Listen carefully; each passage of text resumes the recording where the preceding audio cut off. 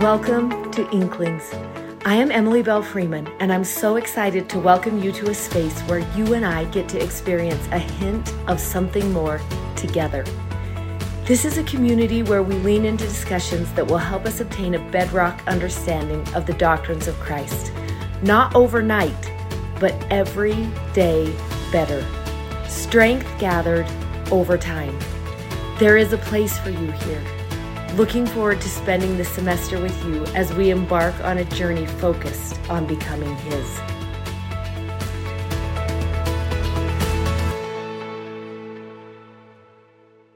Good morning, everyone. Happy Thursday. Welcome to Inklings. I'm so excited about today. And let's see, we're going to be in the New Testament.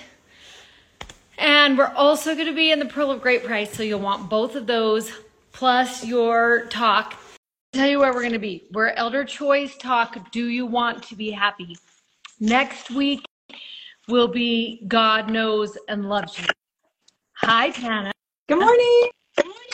How are you? Great. How are you? Doing so good. Okay, we have cute Tana with us, who's been with us several times before. But should you just tell us how many kids you have and things like that? Sure. I mean, why not? Who doesn't want us to talk about their kids? Yes, I am Tana. I have 4 daughters, and that's why it's so funny that I only have 4, because I feel like all girls is sometimes 13. Constantly. A house full of loud, crazy, beautiful, fun girls. But sometimes I say 4 and I think it feels like a lot more than that. But I love it. I love being a mom. I love being an inkling so much. I love Jesus and I love the scriptures. I genuinely just love people. And so I think anytime we get a chat around about scriptures and Jesus and with people and gathering together as women, what's greater than that? So I do love it. I've been thinking so much lately too about, for those of you who have never heard how Inklings started, but sometimes it's so fun to just think about it, because for real life, the idea of Inklings came during the middle of an NFL game. Everybody. It's such a random place to receive a prompting like that. But just clear as day, the Spirit wanted to say, you should help women learn how to read Scripture.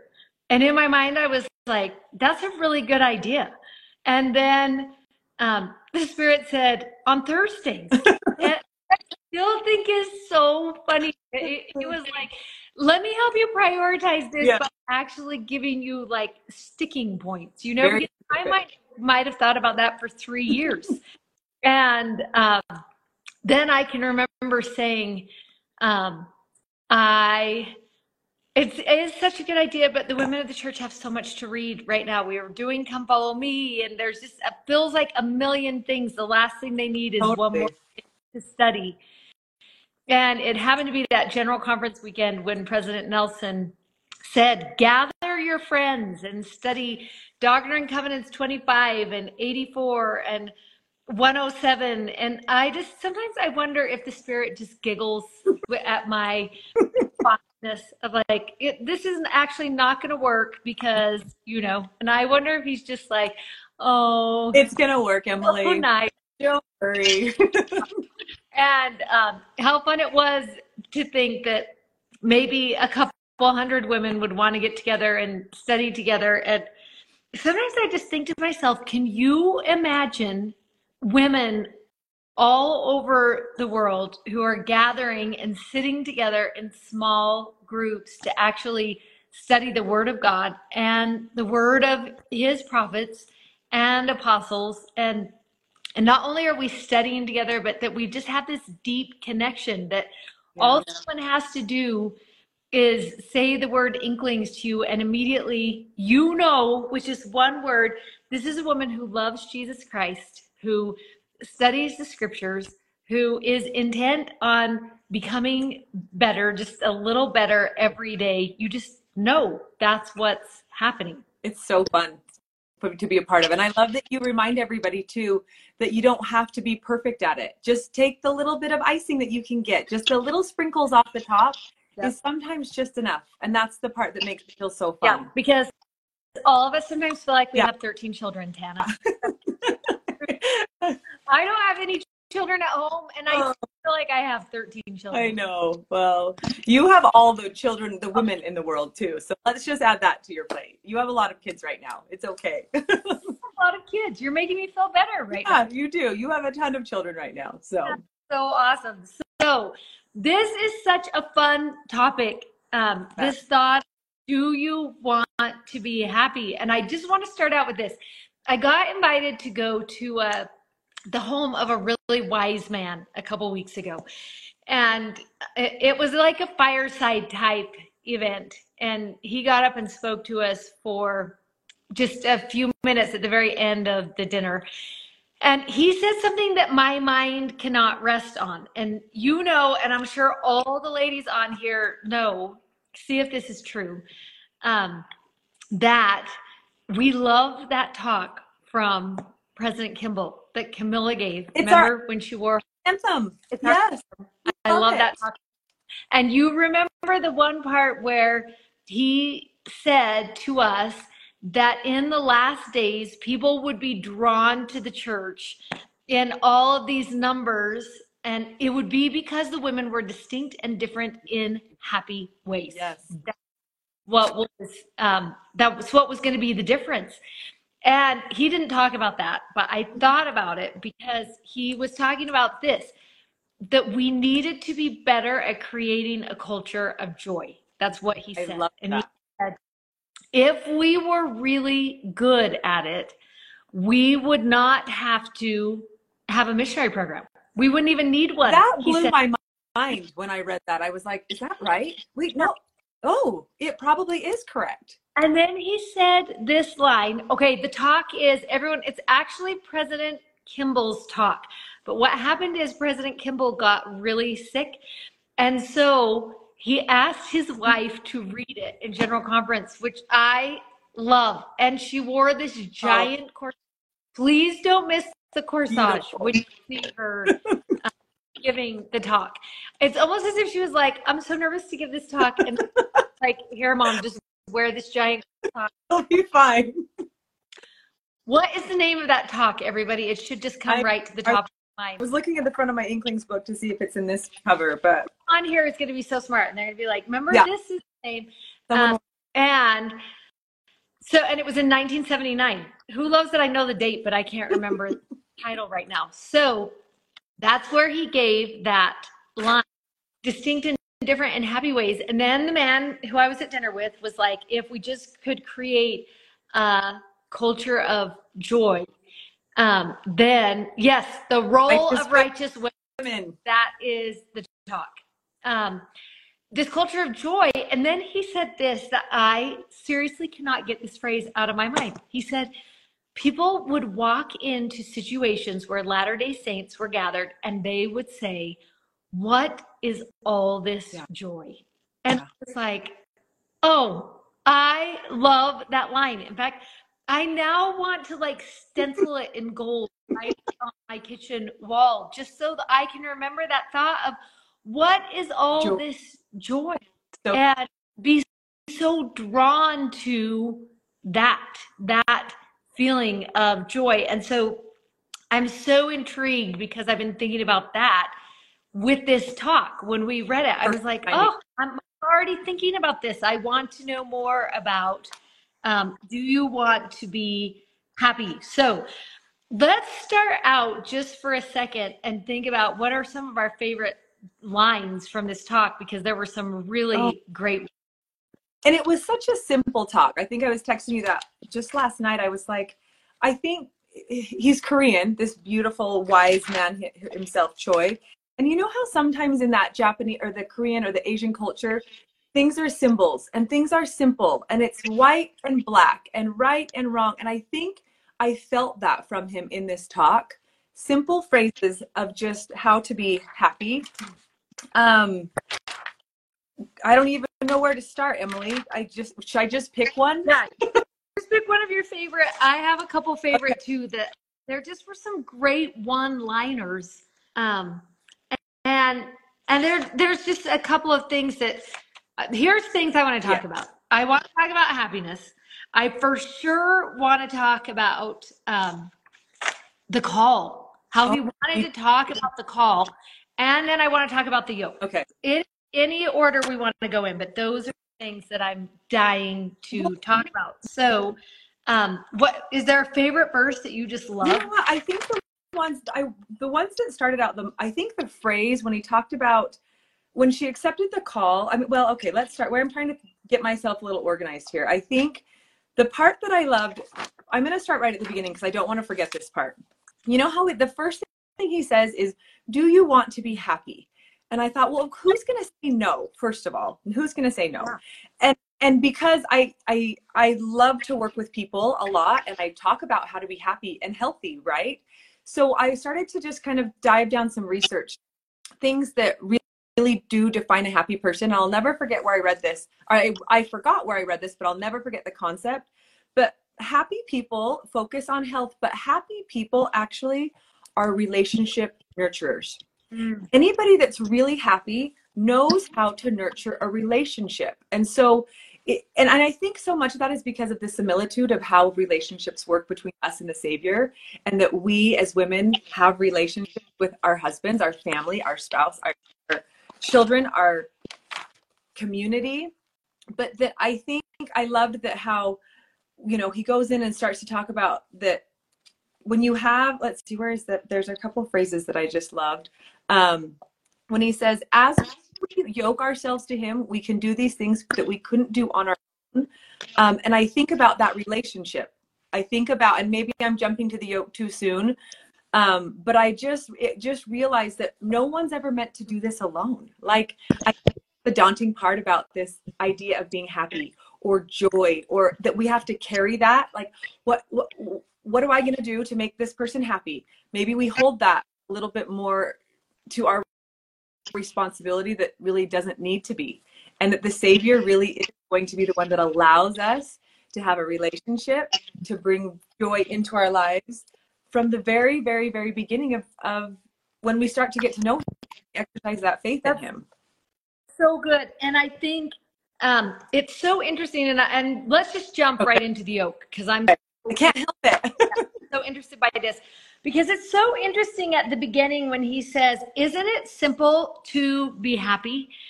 And depending on where your life is right now, some of us would be like, yes. Yeah. And depending on where your life is right now, some of us would be like, no, it actually isn't. I haven't actually felt happiness or peace or joy for weeks. Yeah. I think that's the important part. That quote's right at the very beginning. Yeah. Russell M. Nelson said, if you want to be miserable, break the commandments. If you want joy, stay on the covenant path. And then he said, isn't it simple to be happy? Just make covenants and keep them in your lives.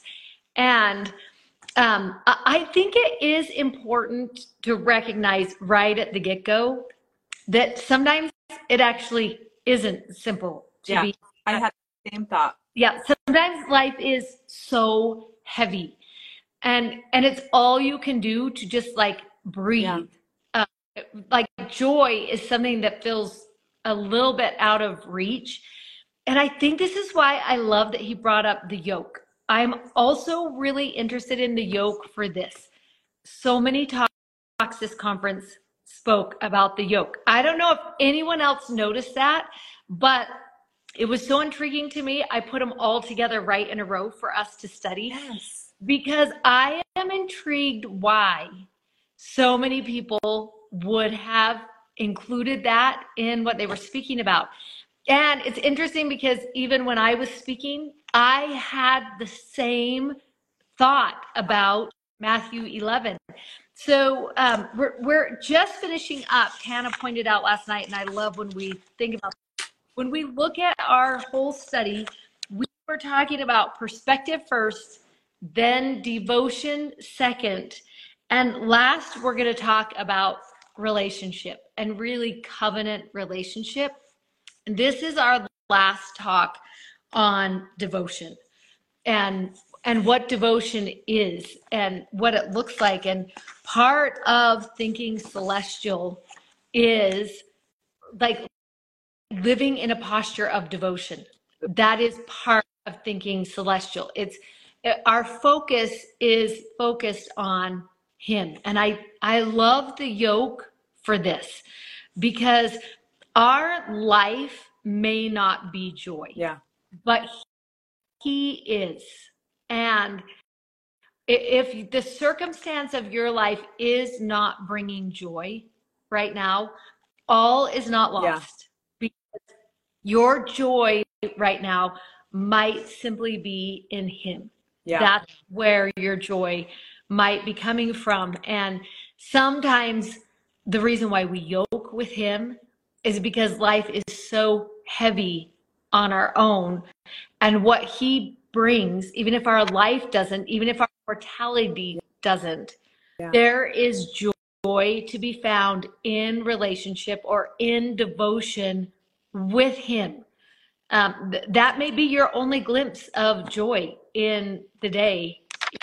Well, and I'm glad you pointed that out. Sorry, did I cut you off?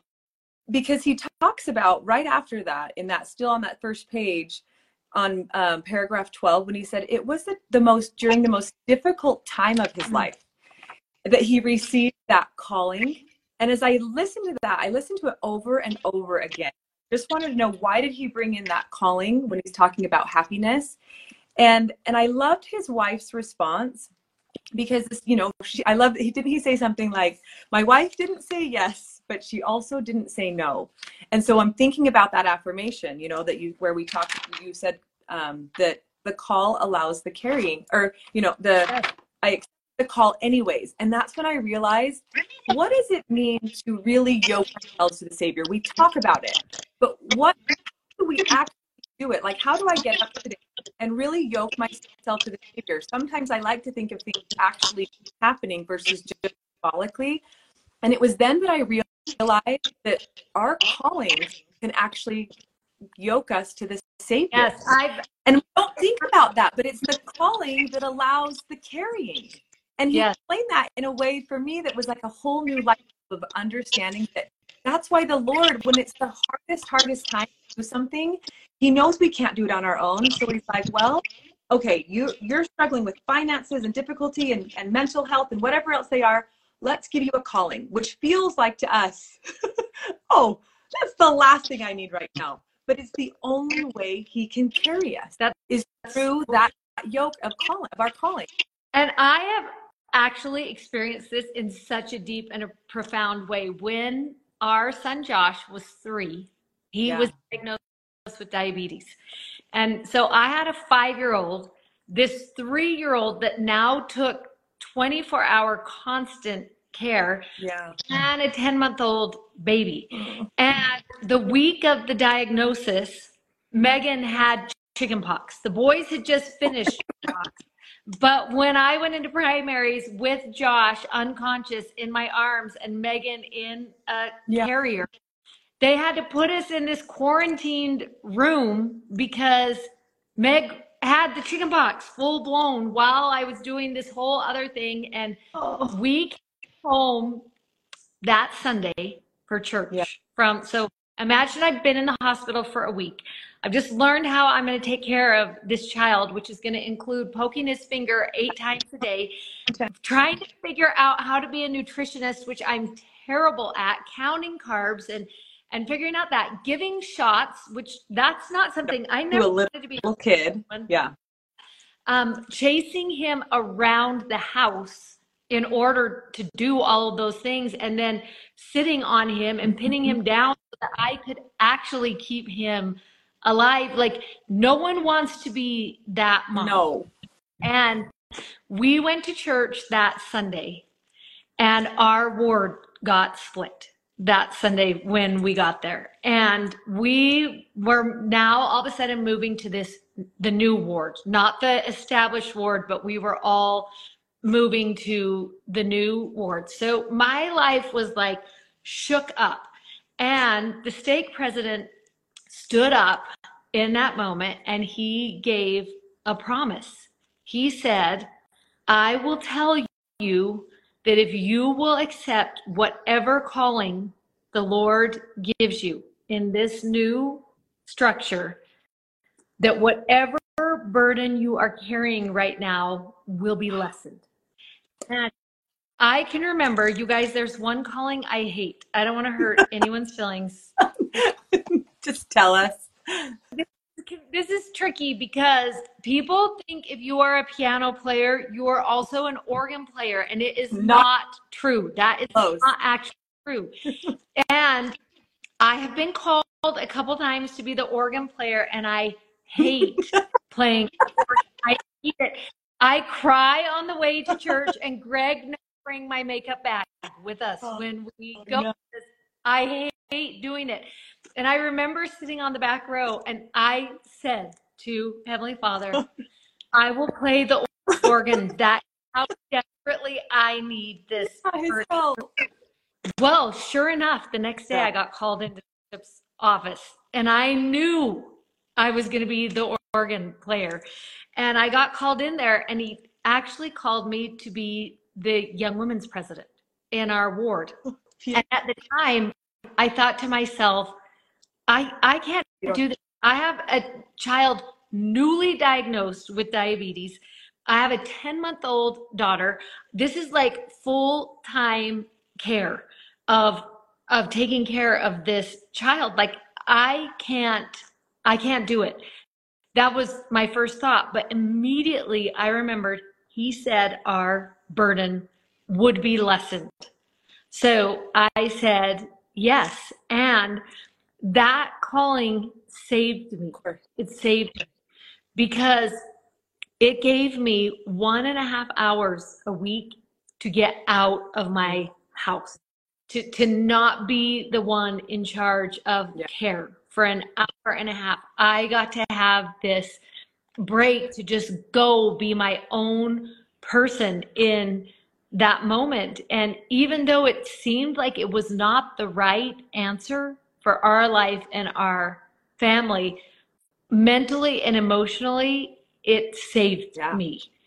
And those friendships carried me during that time. And I do think it is true when we think, I'm going to go to Matthew 11, but when we go in there and he says, come unto all ye that labor and are heavy laden, and I will give you rest. Well, that's what I was desperate for. I was carrying that heavy burden 24 hours a day. I was not sleeping. I was just carrying that. That thought of rest that might come by yoking myself to him, which actually, when you think of it, you're like, well, isn't that going to be more work? Yeah. Well, wouldn't that be more work? But I love that he says, just take the yoke upon you, because if you do that, you're going to learn about me. You're going to learn that I am meek, which is this quiet strength. That's what meek means. You're going to learn that I am your quiet strength. You're going to learn that through me, you can find that rest. And I love when he talks about my yoke is easy and my burden is light. And in that time of greatest darkness, that is what I needed, was light. And it came through a call that felt unexpected. But at that time, that yoke was a call for that's what it became. And in that, I love that when he talks about that, she didn't ask questions anymore, this wife, after she knew that call was coming, and she kind of had to accept it. She didn't say no, or she didn't say yes, but she didn't say no. That's the part, because I think in our mind, we have to work through that for a minute. Yeah. It might happen as a switch. So if you're one feeling like, I don't know that I quite feel it light, it hasn't really lifted yet, I think that it's important to remember that also takes practice, right? It might not happen right away, the very first day of your calling. I think we know the Lord loves effort. We know that there is results come with consistency and dedication. I think that we don't have to be afraid to say it's okay to practice. I mean, doctors practice medicine, lawyers practice law. Let's practice joy. right? Let's practice lightening our burdens with the Lord, because we know it's going to happen. It's eternal truth. No matter what, no one can argue that that won't happen, because it is an eternal law of truth that if you yoke yourself to the Savior, you will be, he teaches your burdens will be light. So we know it's going to happen. So if we know that, then let's just practice and watch for it.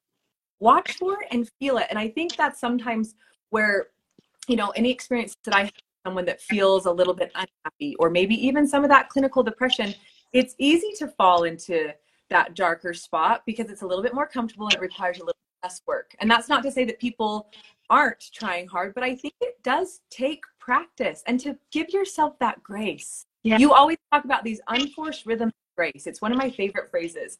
And I love it because that's where it just comes and you don't expect it. You don't have to force it. You don't have to wait for the law, the exchange to happen. It will just fall upon you. And he says, someone left a comment in the post and they quoted Elder Bay. And when he talked about how he said, he bears the load and we share in the joy. That's the part that stuck out to me, because he will take the load, but just because he takes the load doesn't mean he takes the joy. We get all the joy, but he takes all the load. And that to me is the beauty and the magic of this joy and the yoke and the calling, because we get the best of the best no matter what. Yes, that's so good. And I love that part where he is going to talk about, well, first of all, I love when you said, let's practice joy, because that really is true. Sometimes we have to practice that. We really do have to practice. What does that look like and feel like? And especially if our life is not fantastic right now, it doesn't mean that we ignore what's happening, but there are things that will allow joy in our life. Yes. And putting those practices into our life might lighten the load a little bit. At one time in my life when things were so hard, Greg did not have a job. We were like barely making it through. I had been called to serve in the primary with the class, not the 3-year-olds, not the tiny ones, that next class that crawls on top of you the whole time that you are there, 4 and 5-year-olds.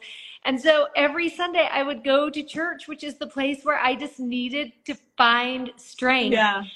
And that was not happening for me. I'm sitting on a cold metal chair for 2 hours in primary, not finding strength, just like surviving through. And sometimes that's our call, right? Sometimes the call is simply just surviving the thing. And, I listened to this talk from this woman who said, you need to sit down and make a list of the 10 things she said that fire you up, which I did not need to be fired up right then. I needed to make it through the day. Down. Yeah, but I remember that my grandma, when my grandpa died, she talked about she couldn't get out of bed.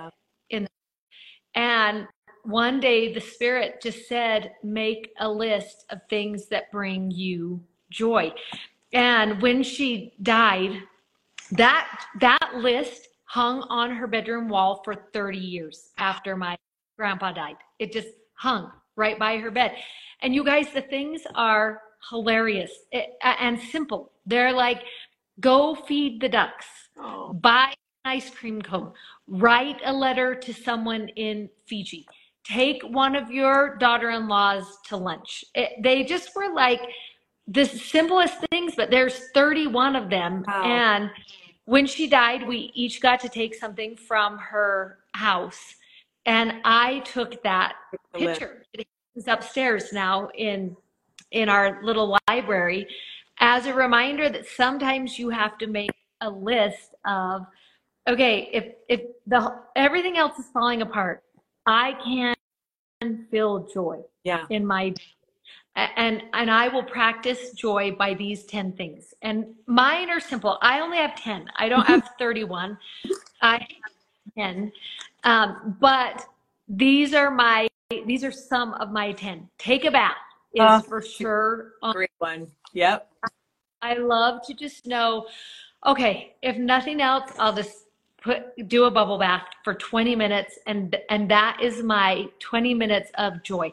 or I will cook 2 chocolate chip cookies at 3 o'clock in the afternoon.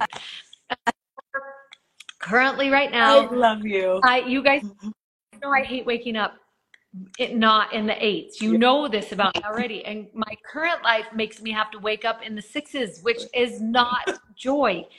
So I had to put in a practice of joy because Yeah. otherwise I'm not my best self in the mornings. And so I treat myself to hot chocolate every single morning right I now. love it. I love it. That's what gets me in my car Yeah. before the 8s is, well, at least I get to You have have that. while I'm driving down there, and the hot chocolate makes me so happy. Uh, so I put it in a little kettle on my Yeah. stove. I'm doing my makeup. It's just part of now my morning ritual, and it gets all ready while I'm there. And then right when I grab my keys, I just pour it in my cup, and that is the joy actually gets me out into the dark. Well, and look how you learned to love it. What? Sorry, what? Who has a house phone still? It hasn't rung in like 5 years. Yes. And But I no, love I that think you practice practicing that. joy Yeah, is and like I think it's what is once your weakness, Emily, is now going to become your strength because you've learned how to adapt to that environment and really see a way to make it joyful. And I love he even kind of talks about, you know, when he says how my wife's short and I'm tall, so I'll help her get those things. He gives examples of what it looks like to actually have help. He says that my wife was scared of the dark and now she's not because I can go with her. And I love that he gives those real life applications of what it looks like to have your burden a little bit lighter. And I think that if we take a minute, all of those similitudes are around us all the time. We might have to look, right? We might have to create a system, create some kind of practice to really find that. But he talks about it and gives the cutest examples ever. I mean, and I think about how, you know, what are our relationships in our life that actually might mimic that yoking? So if it's too big to understand, how do I yoke myself to the Savior? That might feel like a kind of like a big, tall order. But I think as I start to look around, I think, how am I like his wife, where I'm grateful that I have someone taller than me to help me reach the high shelf? And that comfort that comes brings some of that joy. Do you remember, and I thought of this in my head, do you remember when we were making flowers out in I think it was Alpine, and I got that flat tire and I didn't know what to do, and I remember thinking, okay, I can do this. Meg came out, we pulled out the manual and we're like, okay, we're gonna do this. I think I can do it. It felt so daunting and so scary, but I had no choice. And all of a sudden there comes Greg, and I think your son-in-law was with him too, and he's like, it's okay, I've got this. And I remember feeling the most massive sense of relief, but joy at the same time. I don't know that I would have described it as joy in that moment, but to know that there was, to me, that's an exact similitude of how the Savior will come into our lives. But if we don't watch for it and see what it might look like in our day-to-day application and relationships, sometimes it might be hard to see between us and the Lord, right? But that's how he teaches us, is through these daily little practices, daily noticings and lookings of seeing how it works. Because I don't think that the relationship between man is going to be in the way that we interact and we treat and with love and respect and joy. I don't think it's going to be much different when we actually meet the Savior. I don't think all of a sudden we're going to just change and be like, oh, now I'm seeing the Savior at the second coming. I think the way we treat other people, it will naturally be that exact same type of relationship, and that joy and that relief. Like, Yes. oh, I was so grateful for that. And I think that it's seeing, practicing, and really just accepting that whatever, like, you know, what does she say again? She says, I accepted the call anyways, whether it's going to be good or bad or hard. You kind of just gird up your loins and know that the Lord knows exactly what he's going to do. He's going to carry you. This quote, maybe you'll think of this too. Sorry, it came into my mind this morning. It's another Ezra Taft Benson quote, but he says, remember when he says, men and women who turn their lives over to God will find out he can make a lot more out of their lives than he can. I think that is actually yoking, right? He deepens the joys. He expands the vision. He quickens the mind, lifts the spirits, multiplies the blessings, increases opportunities, comforts souls. I love this one. He says, raise up friends, right? Pour out peace. It is such a beautiful practice that we can actually just know. And I think the things that you're doing that make you get up early in the morning, I'm certain those are involved in the Lord's involved in those. So of course the Lord's going to make that hot chocolate even sweeter for you because he knows the work you're doing is going to help magnify his work, right? Which is kind of the Moses scripture that you put in the inkling. Yeah, right? let's go there for a minute because I love this scripture. And again, that thought of that one line, I'm just so intrigued by it. I accepted the call anyway. Totally. There's something about calls are not convenient most of the time. Most of the time. Also, sometimes they're a little bit daunting. They might feel overwhelming. There's that whole thought about that, and it makes me think so much about Moses. And I love in Moses 1, there's a couple of things that we learn. So much goodness in here. That I want to think about. And I love when you start in chapter 1, verse 3. And the first thing God does is introduce himself to Moses. He says to him, I am the Lord God Almighty, right?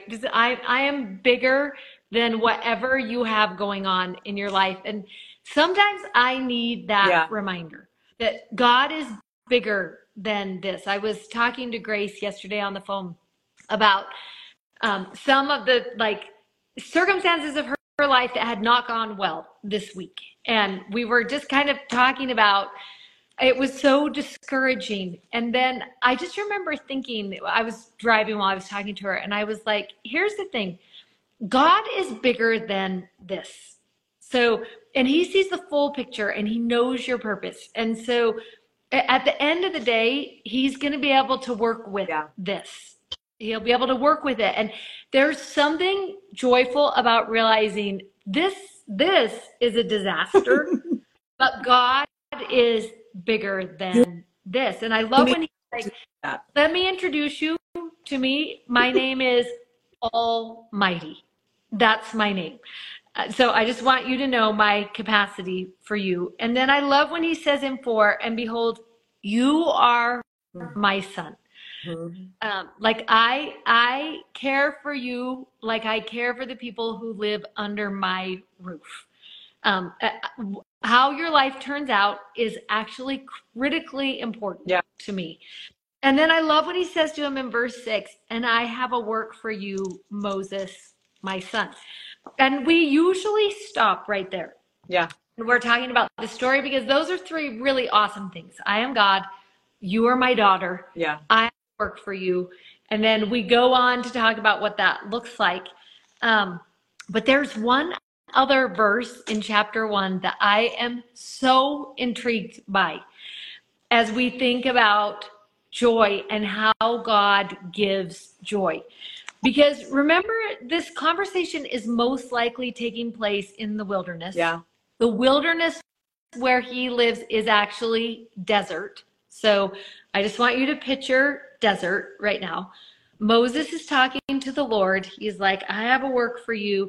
And then there is a moment when he is going to give Moses a gift for this great work he's been called to, which I think all of us know what that feels like. Anyone who's been set apart for a calling, you know that moment when you are going to be given the gifts you need to do the great thing you've been called to.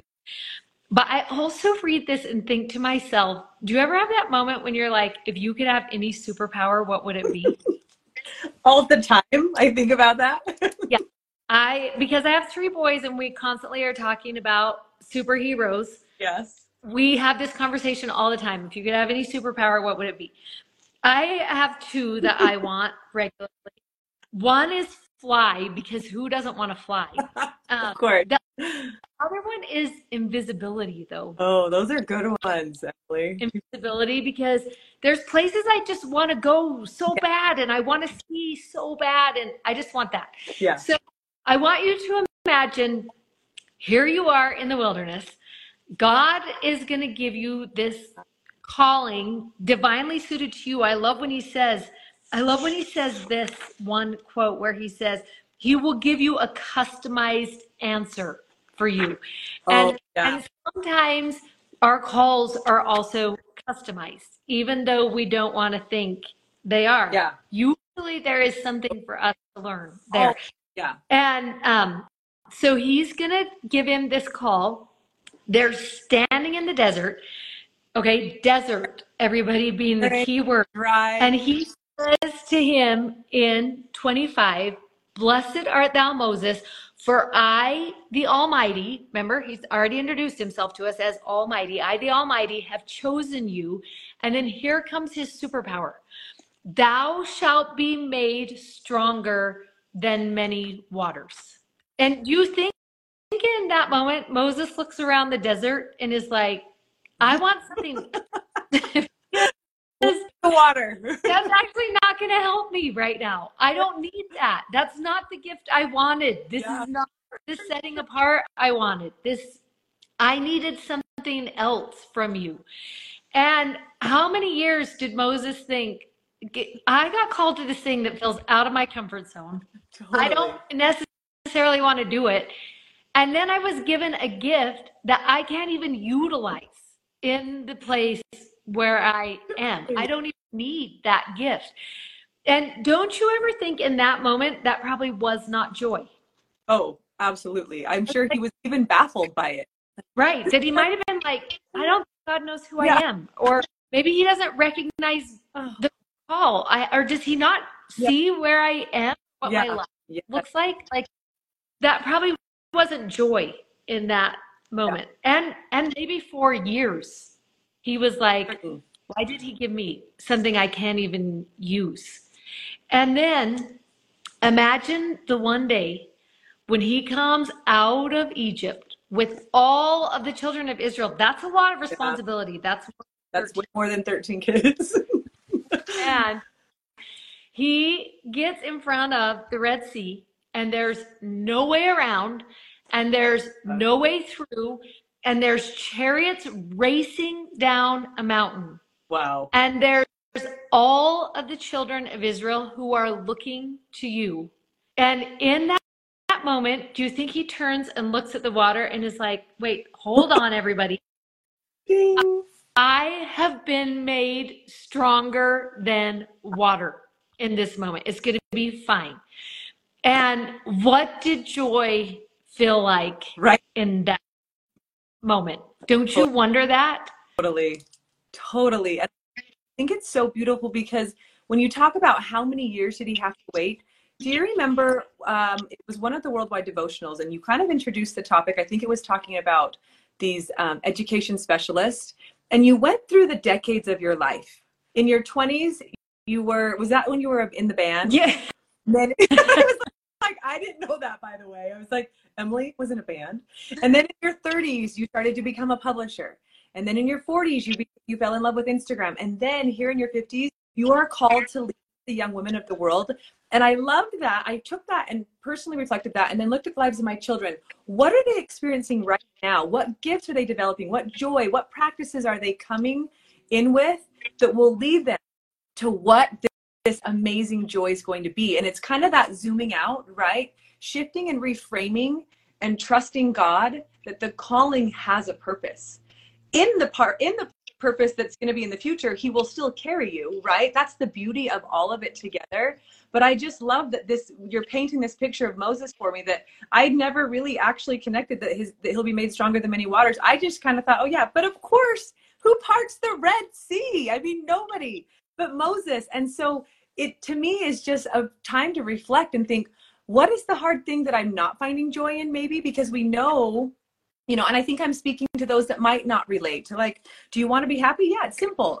They might not think it is. But if we take that step and just think, the Lord's preparing me for something, right? And maybe that joy isn't today, and maybe it's not tomorrow.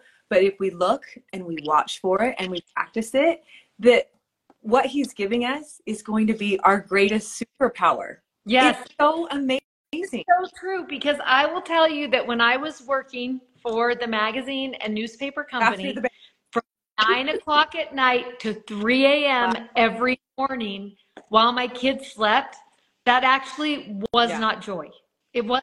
But when I can sit down now with an article for a magazine or to look through something. And I put in the hours that long ago to know how to do something like that. Actually, I have a lot of joy that that was my life when I was in my early 30s.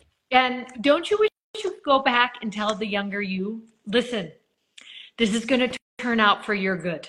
It is.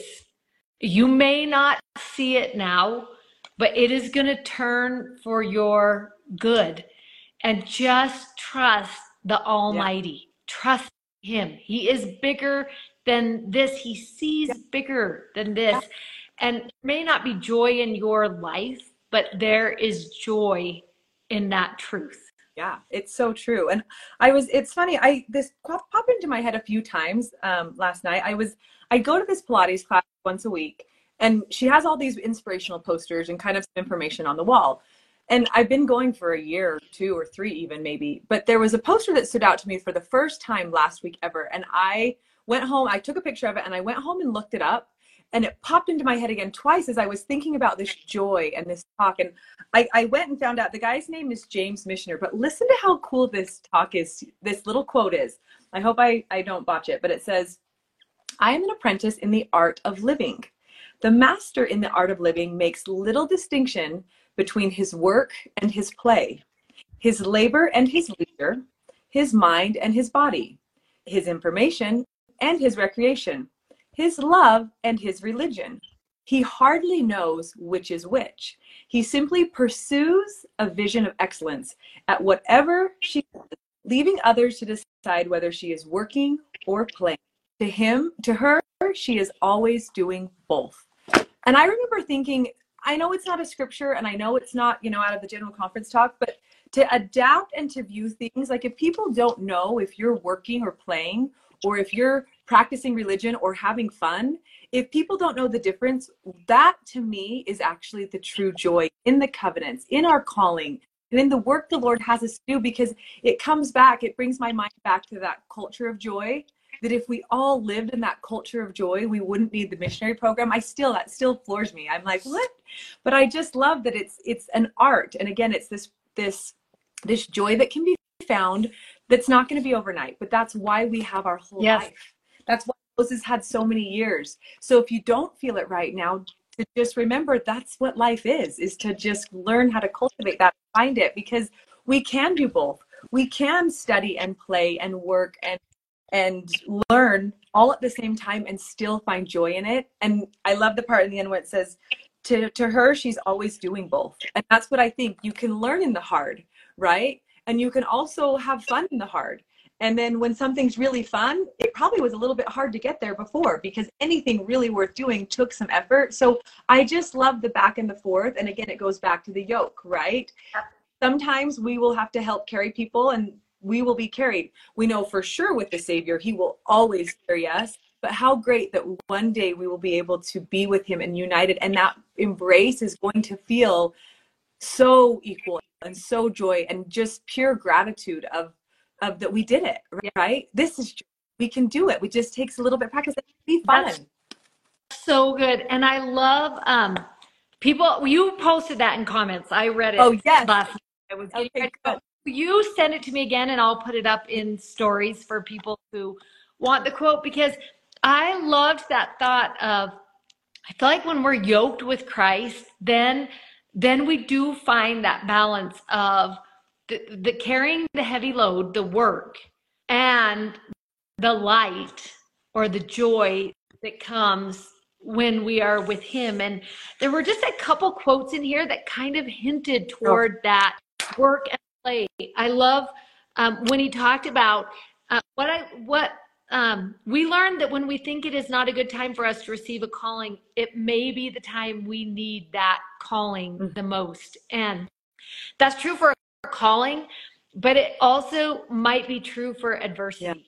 It might be at the time when we think we can't handle that hard thing, it might be the time we need the hard thing the most. And I love TJ, who is a good friend of Grace, was talking about this on This is Kingdom this week. And if you go to that Instagram account, there is this little clip of him talking about this quote that says, because it was too hard for you to walk, I called him as a bishop in order to hold you and walk for you.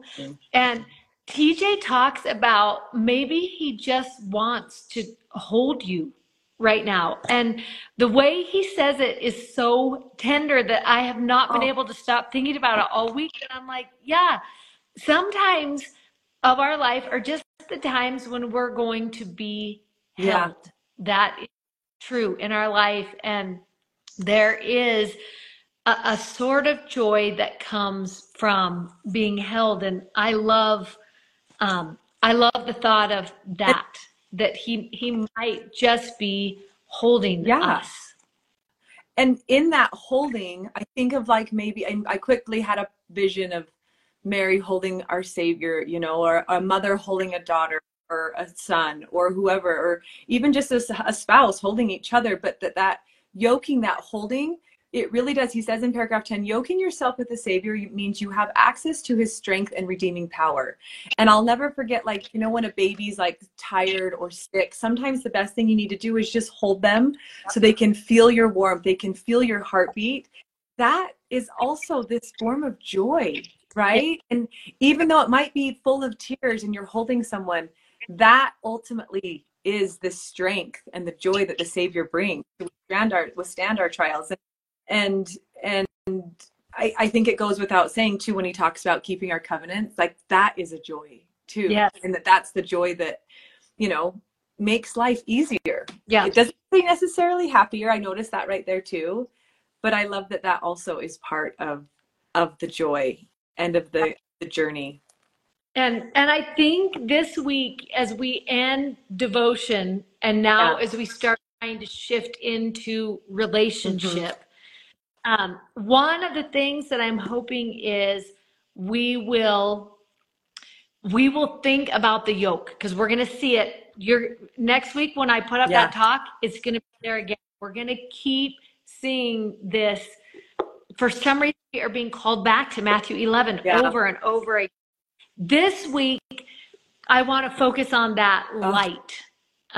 That's what he's going to bring into that relationship. That yoked relationship is light, and that he will help us figure out how to bring light into the darkest place. And maybe for you today, that's simply putting together your list of 10 things that bring you joy. Even if the joy is only 20 minutes of joy, at least we're practicing joy this week. So I love that thought of how do we bring light into the darkness? Me too. How do we accept the call that is going to allow us to yoke ourselves with the Lord, whatever that looks like? How do we practice joy? These feel like the invitations from this week, and they're just, I think they're such powerful invitations. They are, and they're powerful because they're plain and precious. Yep. They're simple, and I think that simple's easy to do. So thank you so much for these. Yeah, such a good week. Yeah, thanks for coming and being such a treat. Okay. Everybody have a good week, and then we'll see you again next week. Thanks for joining me. This podcast is taken from our Thursday Inklings discussions, which happen live on Instagram at inklings.institute. If you loved being here, I'd love to invite you to go even deeper with me, get reminders, and enjoy first access to all our events and gatherings by going to emilybellfreeman.com/inklings.